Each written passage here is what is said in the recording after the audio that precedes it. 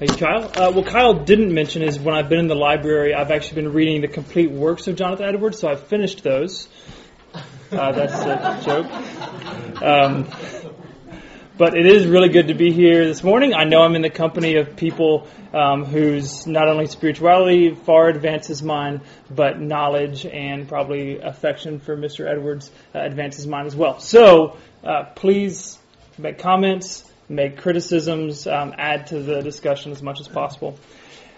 We're going to be looking mostly at his religious affections. And one caveat before I begin, you might be tempted to say, he doesn't sound like he's from Texas. Well, before walking you through the effectual signs of what someone from Texas sounds like, I can just remind you, just mildly, that the population of Texas is close to the population of Canada. And so, lest you call me an un-Texan-like person, I should not call you an un-Canadian-like person. So, with that, let us begin. How can we know who, in fact, is a genuine convert? Or, more particularly, can we even know if someone is a genuine convert? I think the need to provide solid answers to this question is what led Jonathan Edwards to write his religious affections in the mid-1740s while pastoring a congregation in New England. Can we actually know who is genuinely converted? As a consequence, both to large-scale and small-scale revivals in New England, there arose a great debate regarding the role of affections or enthusiasm or external manifestations in revival, in Christian practice. And on one hand, some celebrated these displays as perfect evidence that God was at work in the countryside and in individuals, while there are others on the other side who criticized these as excessive, enthusiastic, and just grand delusion. Edwards, who both vigorously supported the revivals, thank you, Kyle, and believed that God was powerfully at work, tried to walk a middle way. He wanted to create a solid biblical foundation for what actually was the place and role of religious affections or of the external manifestations. And he wanted to do this by clearly articulating what the biblical evidence of true conversion is. And so his efforts became what we're going to be looking at today, his work, The Religious Affections. Now, this is just an old issue because clearly these things don't affect Christians today, right? We never debate the role of enthusiasm or charismatic practices in worship. We're never concerned with what constitutes saving faith or what defines a true church. We never wonder about the assurance of our own salvation. And we certainly are never tempted to wonder if those around us are genuinely converted. And even more particularly, we wonder if some of our religious experiences are genuine and wonder what to make of seemingly spiritual leaders who have sudden falls from grace. What do we do with these things? How do we make sense out of these things in our world and in our lives? For me, I became interested in the religious affections about 8 years ago when a mentor of mine suggested that I read this before starting in university ministry. And there were several times that I got to about page 20 and then had to quit. Edwards is a tough go. He's not just a kind of armchair reading. He's tough. And not only is his logic dense, but Edwards, as any good Puritan should, piles clause upon clause and phrase upon phrase to drive home a powerful argument. And he doesn't always give the clearest signals of where he's heading either. So when I had the opportunity to speak at Learners Exchange, I took this as the perfect accountability to finally read Religious Affections. So now I consider it, after reading through the whole work, I consider it one of my great life achievements of actually making it through. So here I am. A few other reasons that I wanted to read Edwards. One, after being in ministry for 6 years, that I had a hard time understanding why it seemed like some people would start really strong and then not finish. Some people would have clear affections, clear seeming evidences of conversion, and then seemingly walk away from the faith. I'd also been involved in a few different charismatic groups, and while I really appreciated a lot of the sort of the enthusiasm in a positive way and the the focus on having a true encounter with God, that I looked at some of my friends' lives and was I just had questions, because I saw that they would have these really high experiences with God and seem to have a clear vision and a clear perspective of what their life is to be about. And then a couple months later would be down in the gutters again, having no idea what God wanted for them, having no idea how to fight the sin that they were struggling with, and really just confused about what God was doing. And the third reason was, Edwards is an American. He's my people. And I couldn't foresee making it through seminary without actually dealing with the most significant American philosopher and theologian in our history. It's unfortunate he's not from Texas, but we can't fault him for that, can we? So I want to read a few things that some other people say about Edwards to kind of give us an idea of why he's a big deal. First, here's something from Martin Lloyd-Jones. My advice to you, read Jonathan Edwards. Stop going to so many meetings. Stop craving for the various forms of entertainment which are so popular in evangelical circles at the present time. Learn to stay at home. Learn to read again, and not merely read the exciting stories of certain modern people. He continues on talking about the need for reading Edwards in terms of revival. He says, in my early days in the ministry, there were no books which helped me more, both personally and in respect of my preaching, than the 2-volume edition of the works of Jonathan Edwards. I devoured these volumes and literally read and reread them. It's a brave man. It is certainly true that they helped me more than anything else. If I had the power, I would make these 2 volumes compulsory reading for all ministers. Also, this is here what John Piper says about Jonathan Edwards, who has obviously influenced him in tremendous ways. John Piper is a pastor in Minnesota. What Edwards saw in God and in the universe because of God, through the lens of Scripture, was breathtaking. To read him, that is Edwards, after you catch your breath, is to breathe the uncommon air of the Himalayas of Revelation. And the refreshment that you get from this high, clear, God-entranced air does not take out the valleys of suffering in this world, but fits you to spend your life there for the sake of love with invincible and worshipful joy. Let's pray. God, we stop again to remark and to confess that you are the purpose that we're here, that you are the ultimate good, you are the sovereign, wise, and holy God, and we long for this time to be saturated with your presence and to be something that pushes us to know you more deeply. So ask that you'd be with us in our dialogue, in my speaking, and that you would shine forth. We ask this in Christ's name. Amen. So to get our minds going, I have a few questions, maybe some fun questions we can deal with to start. So we have a pop quiz of sorts. I think these things are more fun when you shout out your answers. So please don't be shy. Okay, question 4. What year was Edwards born? 1699, 1703, 1710, or 1776? 1703. I'm not hearing shouting out. 1699. Okay, 1703 is correct. And he died at the age of 54, so 1957, from a smallpox vaccination shortly after accepting the presidency of the College of New Jersey, which ended up becoming Princeton.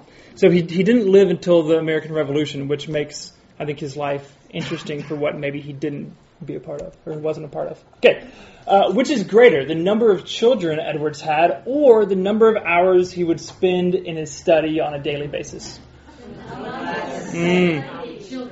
Children, hours, children? 11 children, I think. 11 children is correct. Unfortunately, though, he spent about 13 hours in his study on a daily basis. So apparently he was a loving family man as well, and often would go on rides on a horse. But he was an introverted person who studied a ton. And who set his mind to his work. He wasn't necessarily the most gregarious or outgoing person, but he did have a sharp and clear intellect that he honed quite well, and was an incredibly disciplined man. Okay, true or false? As a revival preacher, Edwards often preached extemporaneously, charismatically, and without notes, as his grandfather Solomon Stoddard did.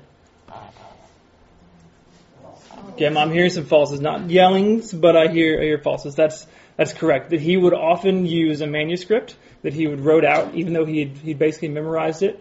And here's one something that Dr. Packer said about Edwards' preaching. In Edwards' sermons, riveting expository skill combines with a wide thematic range, a wealth of evangelical thought, and a pervasive awareness of eternal issues, and a compelling logical flow to make them arresting, searching, devastating, and Christ-centeredly doxological to the last degree. His preaching style, though quiet, was commanding, and by all accounts was almost hypnotic in its power to fix his hearers' minds on divine things. High praise. For that reason, as we get towards the end of our talk, I will be using much more of Edwards' words than my own. Okay, next question. Did he serve as a missionary in Scotland or to Native Americans? He's a Calvinist. I was hoping someone would say that. No, he actually served as a missionary to Native Americans in western Massachusetts. But the question is, one of the things is he had a passion for the Native Americans, even though he was a prolific writer and author, that he did have a passion for missions. And one of the things that he did is that he published the life of David Brainerd, who was a missionary to the Native Americans and who was very close to the Edwards family. True or false? Edwards left his church because he sensed a call to be a missionary. This is indeed false. He was fired from his church. Fortunately, that these things don't happen in our day, where people get fired for wrong reasons, and to get a sense of why he was fired or why he was kicked out of his church, I want to share some context about churches in New England at the time. So this takes us into New England congregational life. So the majority of New England churches were founded by Puritans who wanted a pure church that would be in a pure society. This ended up in setting up a congregational state church in much of New England, and as one might expect, it became the center of town life. One town, one church, one people.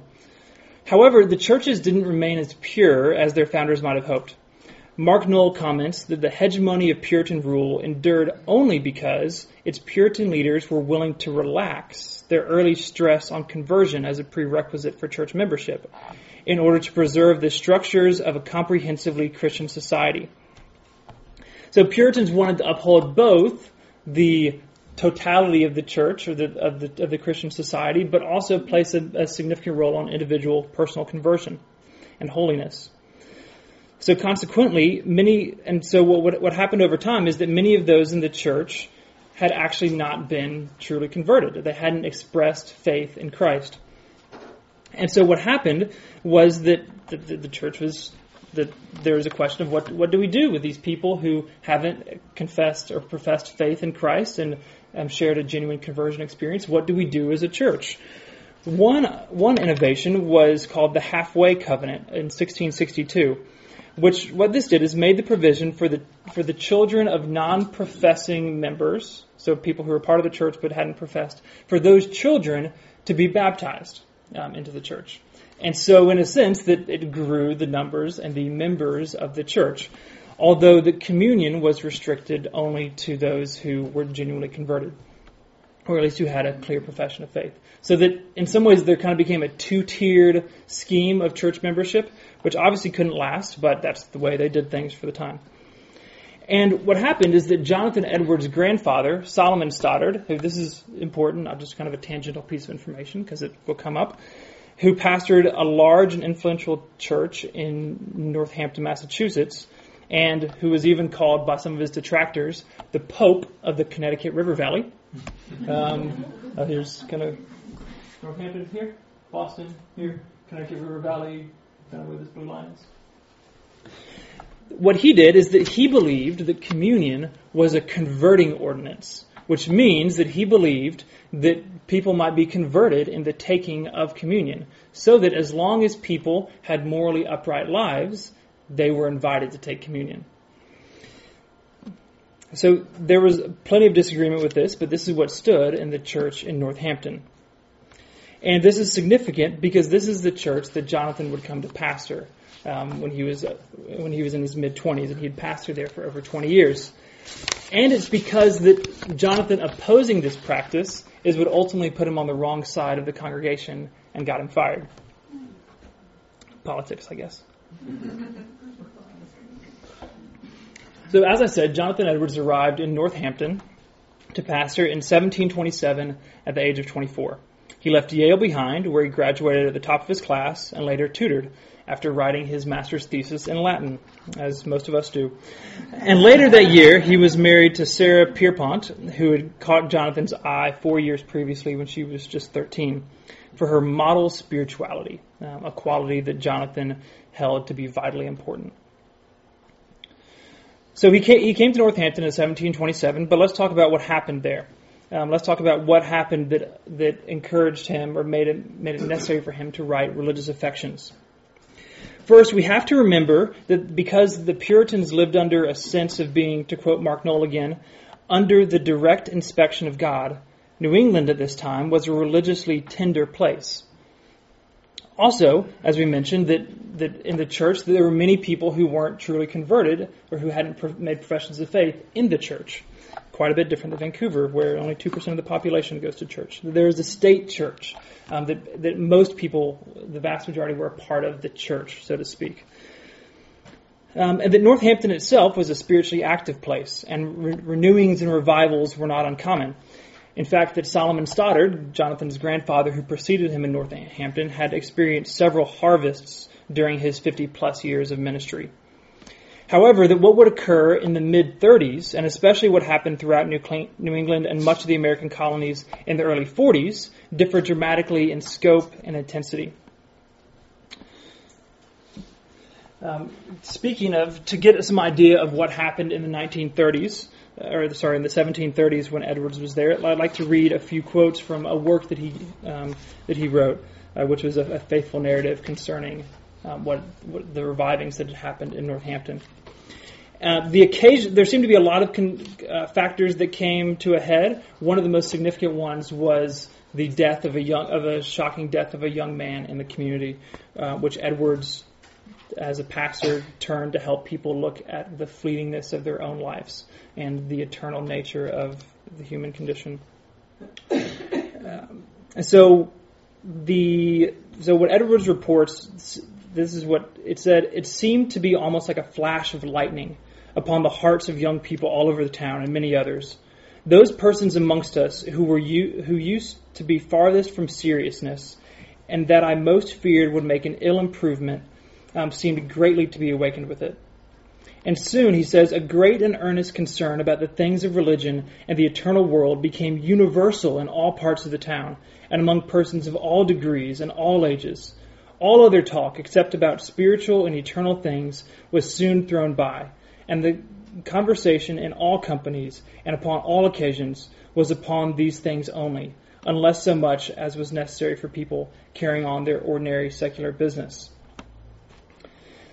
Religion was, as Edwards continues, with all sorts the great concern. The only thing in their view was to get the kingdom of heaven, and everyone appeared pressing into it. The engagedness of their hearts in this great concern could not be hid. It appeared to their very countenances. It then was a dreadful thing amongst us to lie out of Christ, that is, not to have put one's faith in Christ. And what persons' minds were intent upon was to escape for their lives and fly from the wrath to come. All would eagerly lay hold of opportunities for their souls, and were accustomed very often to meet together in private houses for religious purposes, and such meetings when appointed,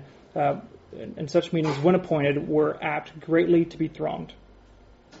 So Edwards talks about this commotion in the town of all these people having renewed and restored religious affections, of coming to want to speak about religion, of wanting and yearning to make sure that they were in the kingdom, and all that was associated with that. And that this was a great movement of God in Northampton. And so we have a lot of Edwards' writings about it because he wrote what happened, and then it was published widely, not only in the colonies, but in Britain as well. And that many, many, many people read it. And it became an instant classic. And actually, that his writings spurred even more revivals to happen later on. So one of the people who read it was an Anglican priest named George Whitefield, who you may have heard of, who, when he was about 25, came to the American colonies and began preaching a message of repentance and faith. And over the next 2 years, he would preach hundreds and hundreds of sermons to crowds numbering past the thousands, stirring them up to give their lives to God.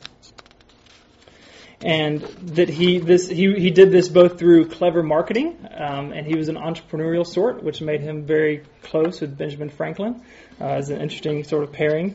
But also that he achieved great celebrity status and great fame for his preaching, so that people would flock to hear him speak.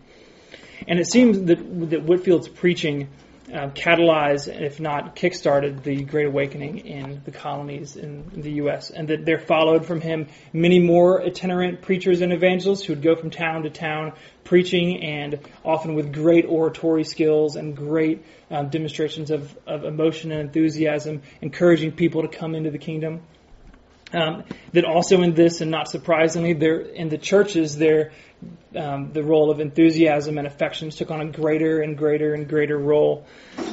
And that there were many, many who were converted in all the American colonies, and especially in New England. And so, in light of this, it's not surprising that many who denounced the revivals as being, or that many denounced the revivals as being either antinomian, so against the law, or filled with enthusiastic excess. Charles Chauncey, a Boston area pastor and leader of these old lights, considered what was sweeping the land to be a, quote, grand delusion and the error of the present day. So there's contention over these things. Some radical new lights, like James Davenport, actually, though, made Chauncey's case for him. Davenport was known for whipping up mass hysteria and disregarding authority and tradition, including one of his worst offenses of organizing a book burning of Christian classics in order to prove the decisive break with the old order and tradition. Although he later repented of this, the actions such as these did a lot of damage to the revival's credibility, and in Edwards' view, it did a lot of damage to the revival's continuance. So although a new light himself, Edwards lamented the factioning in New England that was very much owing to the imprudent management in the friends of the work, and a corrupt mixture which Satan has found means to introduce, and our manifold sinful errors by which we have grieved and quenched the Spirit of God. So that in a lot of ways, Edward views these excesses and things that were done out of a fleshly heart rather than a spiritual heart as being a large part of the reason that the revivals cooled and that the Spirit was quenched. And this was for anybody, much less a pastor like Edwards, this is a very significant thing. So I think it's helpful here not to view, and I know this has been a very brief and quick overview and a lot has been left out, but I think it's helpful here not to view Edwards as a political figure who was trying to assert his opinion in the old light, new light controversy and was trying to kind of create a name for himself. But he was a concerned pastor who had seen what had happened to his people and his congregation and those close by, and was very concerned that truth went out over emotion or over enthusiasm, and that he wanted a clear picture of what it actually looked like for people to be genuinely converted. So as we read the religious affections, we're not going to read the whole thing, don't worry, that it's helpful not to see him as an ivory tower intellectual who has kind of brought this treatise from on high, but a pastor who's deeply engaged in the conflict himself and is bringing this to help people. In fact, the book, Religious Affections, actually started as a sermon series that he gave first to his congregation. So that's where it comes from. So what we're going to do in a second is we're going to look at religious affections and look at what Edwards does three things in this work. He defends the place of affections in Christian life. Two, that he's going to identify outward manifestations that show nothing about one's conversion. That someone who's converted could show these manifestations, as well as someone who isn't converted could show these manifestations. And then we're also going to look at how he distinguishes the true signs, the true affections that distinguish someone who's indeed been converted. But before we do that, I'd like to go ahead and open the floor for questions or comments about the historical context, about Edwards himself, and then we're going to take a short break, and then when we come back, then we'll dive into religious affections whole hog, as we might say in the South. So any questions, comments, things you would add about Edwards or Puritan New England, the Great Awakening? Yes? I have to confess that my only acquaintance with Jonathan Edwards is from a long ago survey textbook, probably in a literature course, with a passage entitled "Sinners in the Hands of an Angry God." And I have to say that the Jonathan Edwards that you were talking about sounds like a rationalistic philosopher compared to my recollection of that, and to the image that most people probably have of Jonathan Edwards. Would you comment on that? Only if you allow me to ask questions back. Do you, in thinking about that, because obviously that there's a lot of cultural gap. And so I'll kind of turn this to everybody. So that was a sermon that he preached. That's what most people know him for. Talks about even as a spider would dangle over. Incredibly evocative language. Ironically, that the first time he preached that sermon got kind of no response in his congregation. Then when he went to preach in Enfield, Massachusetts, that he could barely finish the sermon because of the hysterics that were going on in light of the sermon. So I'm curious, culturally, why might that have been more acceptable or more common in his day than in ours? What do you mean by that? So, how might the preaching have been different in his day than in our day? The expectations and themes. I'm not sure it was. Might you be referring to just the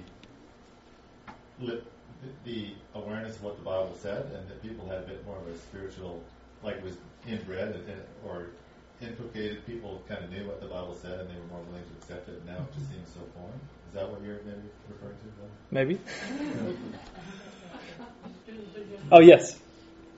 I'm very glad that Joe mentioned about this, because I have to say, I'm very ignorant over these things, but I was just reading a book very quickly about church history, and then it talked about the Puritan movement into the new continent, and then I happened to download this sermon, and I was, and this audio book, and I was listening, and I was distraught to the point I was driving on the freeway, and I missed an exit. So I had to go onto the bridge to pay the fee. I was going to go put them to IKEA. And I was whoa, how dare you? Like, how can you put such a sermon? And you still think that you would have people sitting there listening. But anyway, and after I calmed myself down, and I thought, I guess cultural background and historical background, I guess it's all different. But since then, it constantly been on my mind, what hell is all about. Yeah.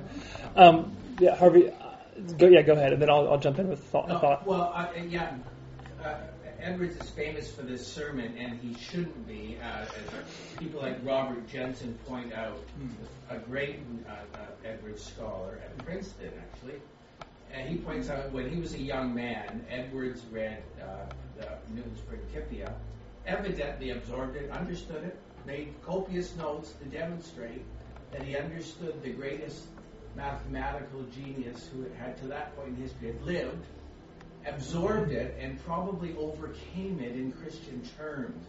He was a brilliant thinker, Edwards. Astonishingly brilliant. So you've got to see that before you start talking about, well, was he a backwoods crazy? He preached fear-ridden sermons. Mm-hmm.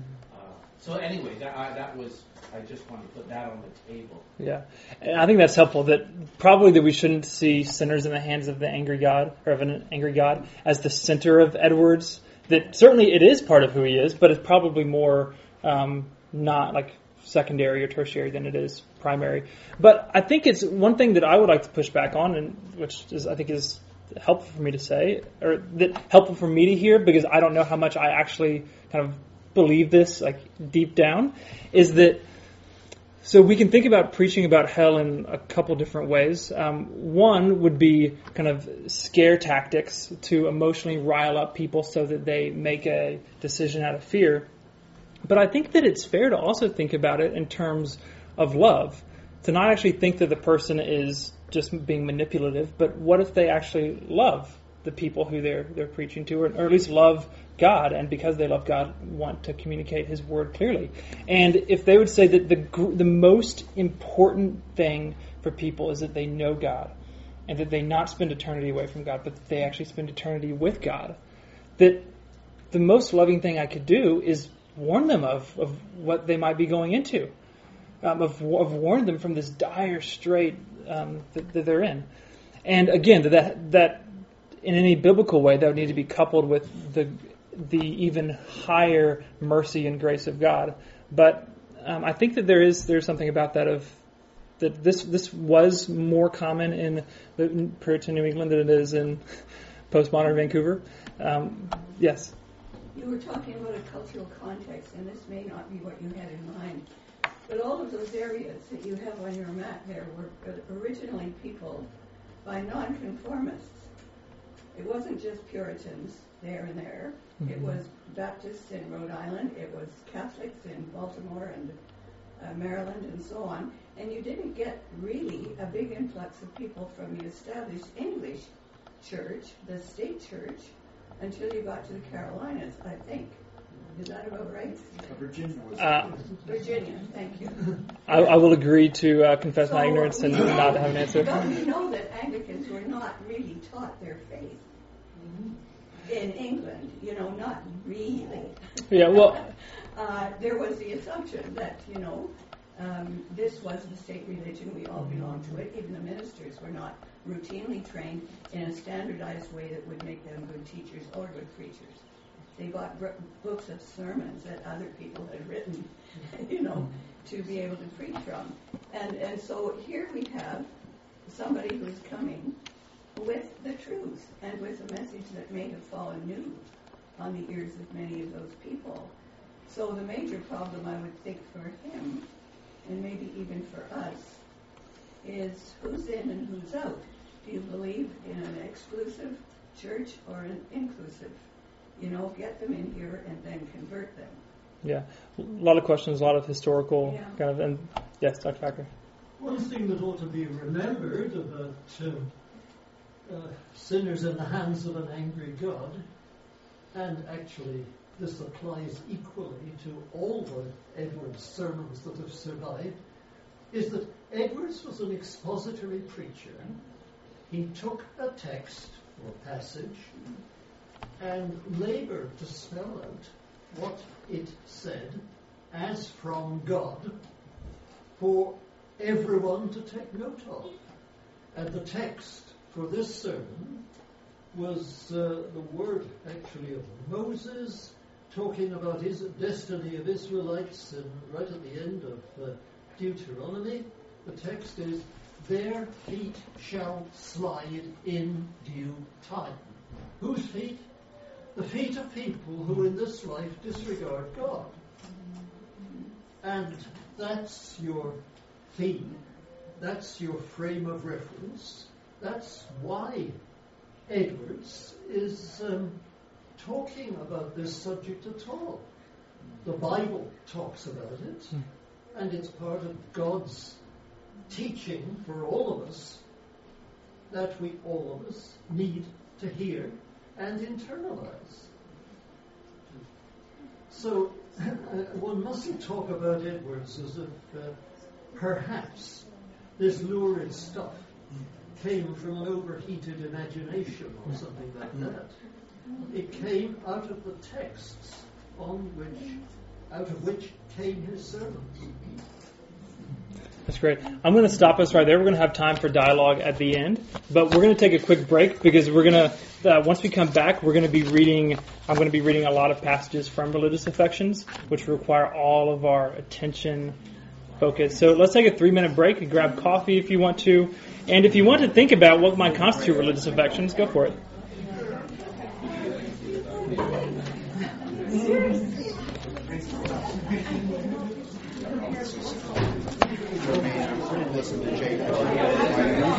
I'm going to figure out how to turn this off. I have no idea what to do.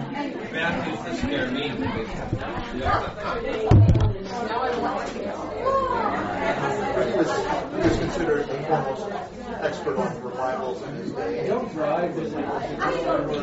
Yeah, J. Edwin Orr, he was talking about, he mentioned, sinners such as sinners of Christ, God has spent more than 7 months all 5 preaching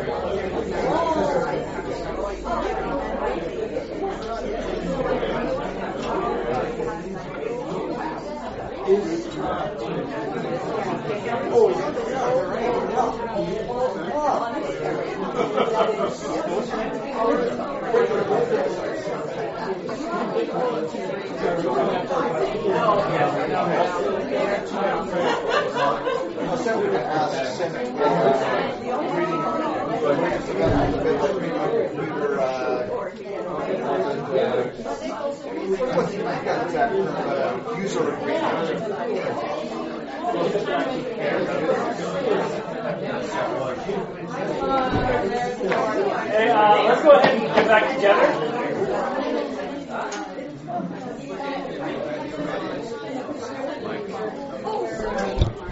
I didn't know how to turn it down. Come back before I tap you.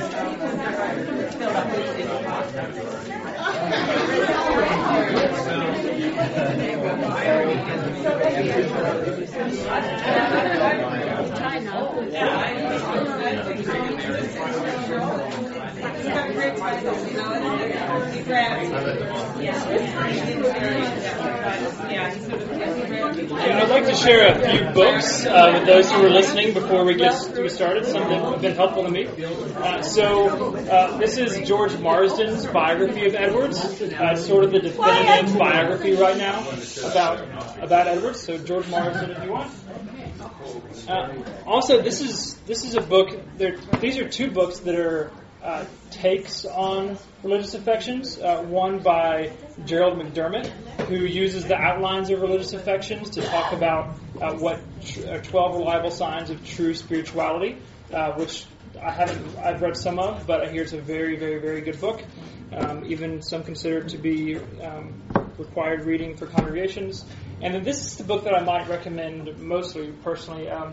This is Sam Storms, who is an Edwards scholar and enthusiast, has tried to modernize religious affections to both cut out what's what's repetitive or less important to distill it down to kind of a pure goodness. This would be like the reduced religious affection. So this is probably a, 2-minute a page read versus religious affections is probably about a 5-minute a page read, and this has about half the pages. So you do the math, you can decide what you want to do. But anyway, but Signs of this I would commend this to anybody to read, because, like I said, that I needed the accountability of giving a lecture to get past page 20 in Edwards, and I'm very, very glad I did. And we'll check out more books and read more of his stuff. But he's a tough go. So for the rest of our time, what I'm hoping to do is to walk through Edwards' basic argument. And I will sprinkle in as much of his masterfully crafted prose as I can. So please stay with me. I understand that it's probably not going to be the most kind of super exciting of things, but I hope that we can hear what he says and at the very least have a deep appreciation for Edwards by the time we finish. So the first question is, what are affections? What does he mean by affections? I'm not going to spend long on this. We might call them the stirrings of the heart or the inclination of the soul. But Gerald McDermott in his book, Seeing God, I think gives a helpful framework. So we're going to look at a couple slides. So he talks about the difference between affections, as Edwards is talking about them, versus emotions. So affections would be long-lasting, deep, consistent with beliefs, always result in action and involve the mind, will, and feelings. Versus emotions would be fleeting, superficial, sometimes overpowering, often fail to produce action, and that feelings are often disconnected from the mind and the will. So this is to give a basic kind of sense of this. The difference between affections and beliefs. That affections always influence behavior. They influence feelings, and that they're strong. Versus beliefs that may or may not always influence behavior are often disconnected from feelings and often weak. And so obviously this is that true beliefs always do result in affections, but this is maybe a casual way of using beliefs. The difference that he talks about of holy affections versus unholy affections. Holy affections always inspire feeling, thinking, and doing, whereas unholy affections, it's maybe all feeling with no thinking, or all thinking with no feeling, or mere doing with no thinking or feeling. And again, one of the things that he's trying to emphasize is that affections are rooted in the whole person. They're not just cordoned off to a part of our experience. Then he gives some examples of holy affections and unholy affections. So holy affections, love for God and others, hatred of sin, hunger for God and divine things, joy, gratitude to God. Unholy affections, hatred for God and others, love of sin, disgust for or indifference to God and divine things, cynicism, bitterness towards God. We'll get to that in a second. So just a picture of affections versus things that aren't affections, or unholy versus holy affections. So as I stated before the break, in religious affections, Edwards wants to defend the place of affections in Christian life against those who say that affections just distract and mislead us. And that what only matters is the enlightened mind. Edwards wants to say that the enlightened mind and the affections have to go together. They're not separate. Edwards' paradigm verse that he uses to start off religious affections is 1 Peter 1:8, which is up on the screen. And you can hear the affections that are in here, part of the reason why Edwards chose it. Talking to a group of persecuted Christians. Though you have not seen him, you love him. Though you do not now see him, you believe in him and rejoice with joy that is inexpressible and filled with glory. I trust this as you look at this verse and think about other commands in the scriptures that call for our affections, that you'll see that affections do play a vital role for the genuine believer. And if you still want to debate that, we can talk about that at the end. When Edwards moves on to part 2, that he identifies the outward manifestations that say nothing, that give no definitive evidence either way, whether that someone has been converted or not. whether they are saved or not, whether they have the Holy Spirit who's worked transformatively in them or not. The list that I'm going to give here is from Sam Storm's book, which is sort of an abbreviated and modernized version. But hearing from Edwards himself, this is what he says about affections being both true and false. He says, there are false affections and there are true. A man having much affection does not prove he has any true religion. But if he has no affection, it proves that he has no true religion. The right way is not to reject all affections, nor approve all, but distinguish between affections, approving some, rejecting others, separating between the wheat and the chaff, the gold and the dross, the precious and the vile. So let's begin to look at affections that Edwards says don't give any definitive sign. And we're going to go through these quickly so we can get to the true signs or the true affections at the end. So signs that show nothing. Intense or raised affections in the person. Excitement doesn't necessarily mean anything one way or another. Oh, and as a comment I meant to make before these, all of these things are things that Edwards encourages to be in believers. He's not saying, oh, these are things that only non-Christians do. He's saying, no, these are things that can be true both of believers and non-believers, and should be true of believers as much as possible. Intense or raised affections. 2, affections that have a great influence on the body. So there might be affections that cause people to do things, whether raise their hands or kneel or whatnot. Inclinations to talk at length about one's spiritual experience. So mere talkativeness doesn't mean anything necessarily. 4, affections awakened in a certain manner. So at the time, some thought that if you could trace how affections were awakened, or the process or order, or if someone could kind of say the right process and order, that proved that their affections were genuine. Where Edwards would say, no. And conversely, or on the other hand, he would say that if you can't say where the affections came from, that doesn't necessarily mean that God gave them to you.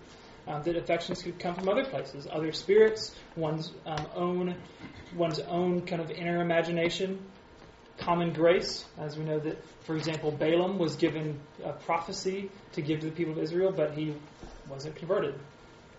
Okay, number 5, affections experienced because a scripture text suddenly comes to mind. Linking affections with passages of scripture doesn't necessarily mean anything. Obviously, yeah, you know what I'm saying. Okay, number 6, affections characterized by a feeling of love. And here, I think he means feeling of love. So, for example, when Jesus is coming into Jerusalem and everyone is laying things down, saying, Hosanna, Hosanna, Hosanna, they clearly have a feeling of love for Jesus, but later we'll trade Hosanna for crucify. Number 7, a wide variety of religious affections experienced together, which is a following point of the first, of someone may feel kind of love and thankfulness and lots of other things at the same time. That doesn't necessarily mean that they might be a true Christian. Number 8, affections experienced in a particular order or sequence. I alluded to this before. Number 9, fervency in the normal affairs of worship and religious duty. So passion in worship doesn't necessarily mean one thing on either side or either role. Vocal praise of God, that someone who is unconverted could still vocally praise God, as Christians get to and should. Number 11, deep and profound assurance that one is saved. So for Edwards to say that just that someone feels assured of salvation doesn't necessarily mean that they've received it. And number 12, external behavior and lifestyle that impresses and attracts true Christians. And in this last one especially, I think we see part of why this is such a big concern for Edwards is because these things are hard to figure out. And that one could look at many of these things and say, oh, that must be a genuine believer. That must be a genuine convert. But I think Edwards saw in his life and his ministry, as well as in the scriptures, that there are many that start well but don't end well. And that there are many who seem to be glowing saints in the beginning and even prized such who don't finish the course. And we can think of lots of people in the Bible, and hopefully not too many people in our lives who have seen this to be true of. So maybe you read this and think, well, gosh, it seems like it's possible for non-Christians to look more Christian than even Christians are. Edwards couldn't agree with you more. This is what he's getting at and why this is so important for him to lay out clear biblical groundings for these things. Okay, let's move on to the signs of authentic affection now. Things that are only true of true believers. But before that, I need to make a couple of comments. 4 of them, actually. So one is that Edwards was, as you probably have gotten a taste of, and we'll see some more, he was masterful at diagnosing the human heart as a spiritual doctor in the sense. But he also intended these signs to be immensely instructive for believers, and that it was exhortative to push and to believers on to fullness in Christ. So please, don't hear these things as Edwards auditing your life, saying, if you don't have all of these things, get out. Or if you can't kind of check. The point isn't to make sure your life is pristine, but rather let his words deeply challenge us. And related, that if you were to read Religious Affections, which, as again, I would highly commend to you, or to read one of the other books, you would notice that on several occasions, Edwards offers pastoral statements to qualify what he says, admitting that these 12 characteristics, the 12 characteristics we're going to look at, though they will always be true in believers, it doesn't mean that they will always be perfect or in their full form. That instead, that Edwards wants to be sure that there's presence, progress, and perseverance, but he's not advocating perfectionism. So presence, progress, and perseverance, not perfectionism. So he does believe that we will all be perfected in Christ, but knows that these things grow in believers as they mature.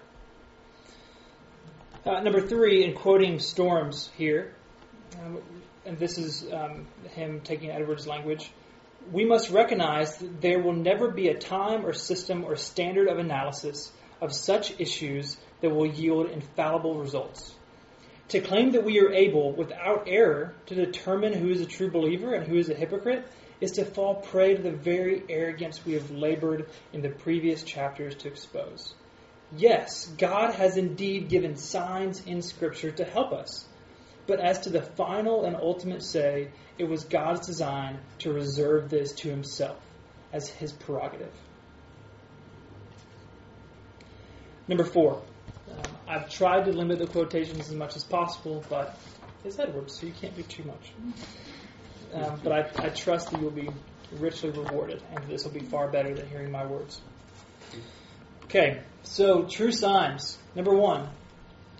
Authentic affections arise from spiritual, supernatural, and divine influence and operations of the heart. That should be abundantly clear what that means, so let's go on to number 2. Right? Let me read what Edwards has on that. He talks about where authentic affections come from, what their source is.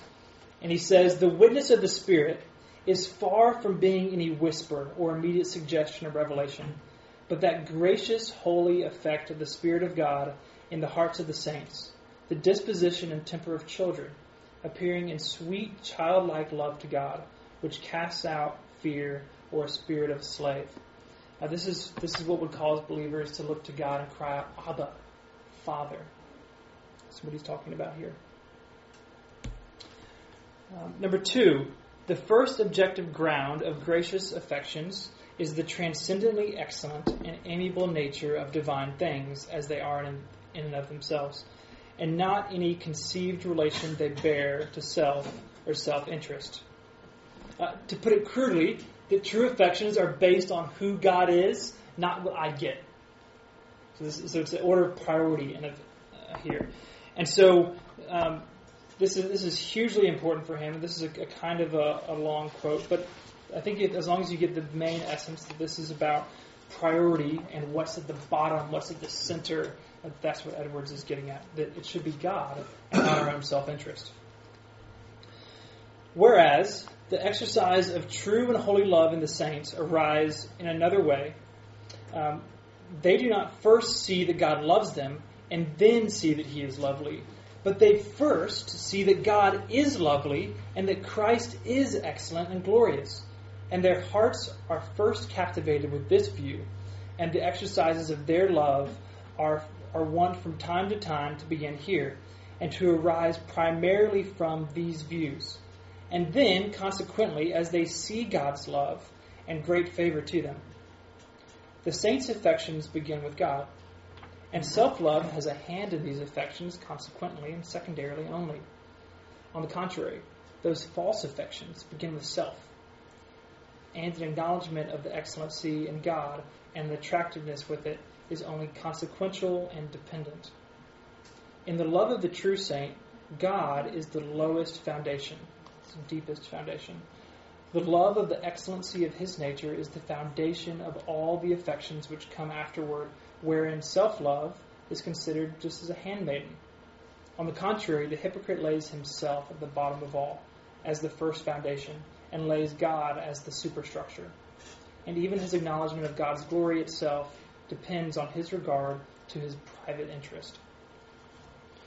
As an example of this, if you think about two men who both love the same woman, the first loves her because of her status and popularity, and he sees that she is a ticket to being in the social echelon that he wants to be in.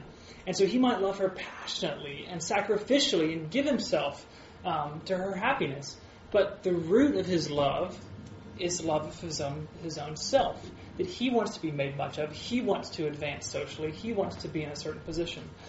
Or if you could picture the second man who loves this woman, that he loves her because of who she is, her character, her heart, her desires, what it means for her to be her. And so while it may look to an outside observer that the first man loves the woman more because maybe he has more enthusiasm or more energy or sacrifices more at the beginning, to the woman it'd be very clear that the second man loves her more. And this is what Edwards is getting at, that we love because of who God is, that true affections are rooted in who God is, not what we get. There could be lots of questions here, but we're going to move on. Okay, number 3.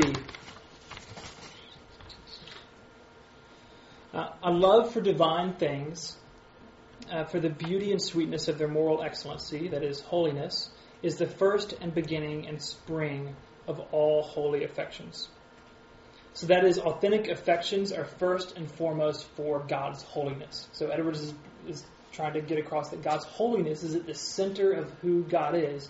And so if we love God primarily for who he is, then his holiness has to be the fount of our affections for him.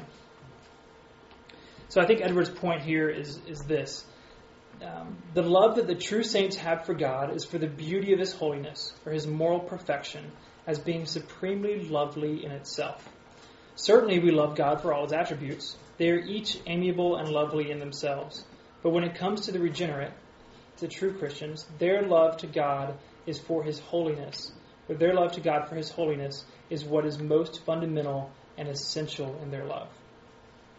So, again, these first few are a little bit more difficult, but as an example, that you have to think about if God was all-powerful but not holy, would we love God in the same way? That actually his holiness, his moral perfection, enables us to celebrate the fact that he's all-powerful.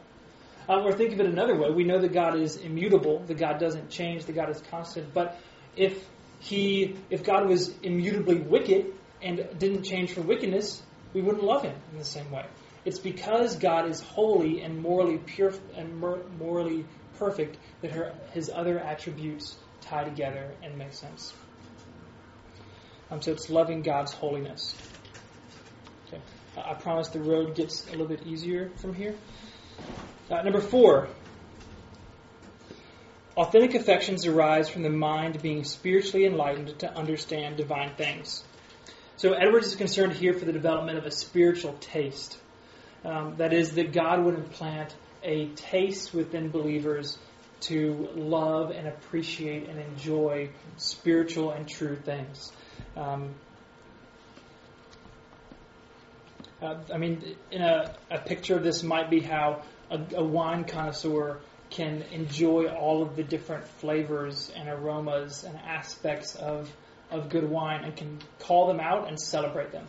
In the same way that God says that Edward says that true believers will have a taste for the divine, of an appreciation, a love, an affection for those things. Number 5, authentic affections are attended with a conviction of the reality and certainty of divine things. So this isn't, what he's saying here is that the conviction isn't based on one being able to kind of give all the arguments for something, but one knowing with certainty in one's heart that it's true. Such people are so assured of the reality of gospel truths that they are not afraid to venture their all upon that truth. Number 6, authentic affections are attended with evangelical humility. Godly humility is, quote, a sense that a Christian has of his own utter insufficiency, despicableness, and odiousness, consisting in a disposition to abase themselves and exalt God alone. So whereas people who Edwards calls hypocrites, who aren't truly converted Christians, might always be seeking the highest place and want others to be looking at them as such, that he says that Christians want to abase themselves and exalt God.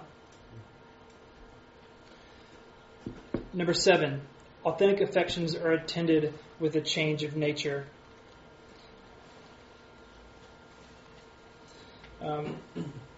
This should be clear that the Scripture's representations of conversion do strongly imply and signify a change of nature, such as being born again, becoming new creatures, rising from the dead, being renewed in the spirit of the mind, dying to sin and living to righteousness, putting off the old man and putting on the new man, a being engrafted into a new stock, a having divine seed implanted in the heart, a being made partakers of the divine nature. So authentic affections always are attended, or always have with them a change of nature. Number 8, authentic affections produce and promote the same love, meekness, forgiveness, and mercy that we see in Christ. That there's a reflection of His character in the believer. Similarly, authentic affections soften the heart and produce a tenderness of spirit and sensitivity towards sin.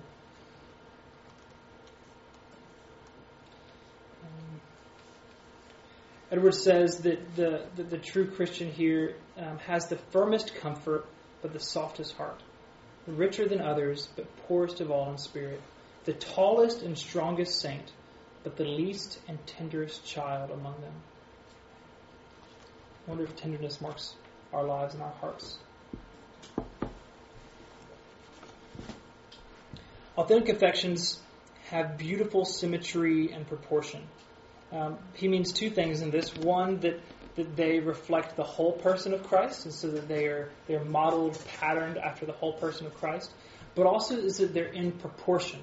So examples of disproportion would be someone who loves this side of the room, but hates this side of the room. Or someone who is a great Christian on Sundays, but is a terrible Christian on Monday through Saturday. So there's disproportion there. There's monstrosity or grossness in terms of how it comes out. That he says that affection should be consistent. They should have symmetry and proportion, both in how they reflect Christ, but also in how they balance with each other. One of the particular things he comments on here is that how a Christian should both love being in public, but also love being in private. They should love being around God's people, but also love being around only God Himself. That's proportion, symmetry. Number 11, we're almost done. Authentic affections, the higher they are raised, the more a spiritual appetite and longing of soul is increased. Hopefully we experience this, some of us, by having a great cup of coffee. You're just like, yeah, I want more coffee. That's wonderful. Especially if I can avoid the jitters. But for Edwards says similar things about what happens to believers. The more we meditate on and trust in God, the more we want to. Our appetites are encouraged and expanded and deepened as we're doing those things. Number 12, and for Edwards, this is the chief of all signs and the most important. And because of that, there will be some more reading that goes along with it. that authentic affections always bear the fruit of holiness of life. Ye shall know them by their fruits. Wherefore, by their fruits ye shall know them. Christ nowhere says, I love this passage, Christ nowhere says, ye shall know the trees by its leaves, or flowers, or ye shall know men by their talk, or ye shall know them by their good story they tell of their experiences, or ye shall know them by the manner and air of their speaking, and emphasis and pathos of expression, or by their speaking feelingly, or by making a very great show of abundance of talk, or by many tears and affectionate expressions, or by the affections ye feel in your hearts toward them. But you shall know them by their fruits. The tree is known by its fruit. Every tree is known by its fruit. And as this is the evidence that Christ has directed us mainly to look for in others in judging them, so it is the evidence that Christ has mainly directed us to give to others, whereby they may judge us. Commenting encouragingly about how this works in believers who have true grace, he says, and this is great, true grace is not an unactive thing. So true grace working in someone's heart, it isn't an unactive thing. There is nothing in heaven or earth of a more active nature, for it is life itself, and the most active kind of life, even spiritual and divine life. It is no barren thing. There is nothing in the universe that in its nature has a greater tendency to fruit. If we're truly Christians, there is nothing in this world that has a greater tendency towards fruit than the grace that God has put within our hearts, than the Holy Spirit within us. I think that's good news. I'd like to share two implications, and then we'll have some dialogue or quick leaving to get cake. One is that I think that Edwards very clearly instructs and encourages believers to meditate on the character and glory of God. I think about Kyle's talk a few months back on the beatific vision, and that we often lose these things in our day of meditating on the glory and grandeur of God, to stop and just be with God and love God for who He is.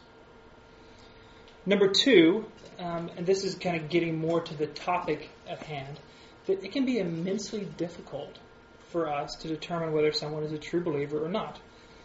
And that false believers, as Edwards has talked about, can potentially do great damage in a congregation. I think we only have to think about what the New Testament says again and again about wolves in sheep clothing entering in.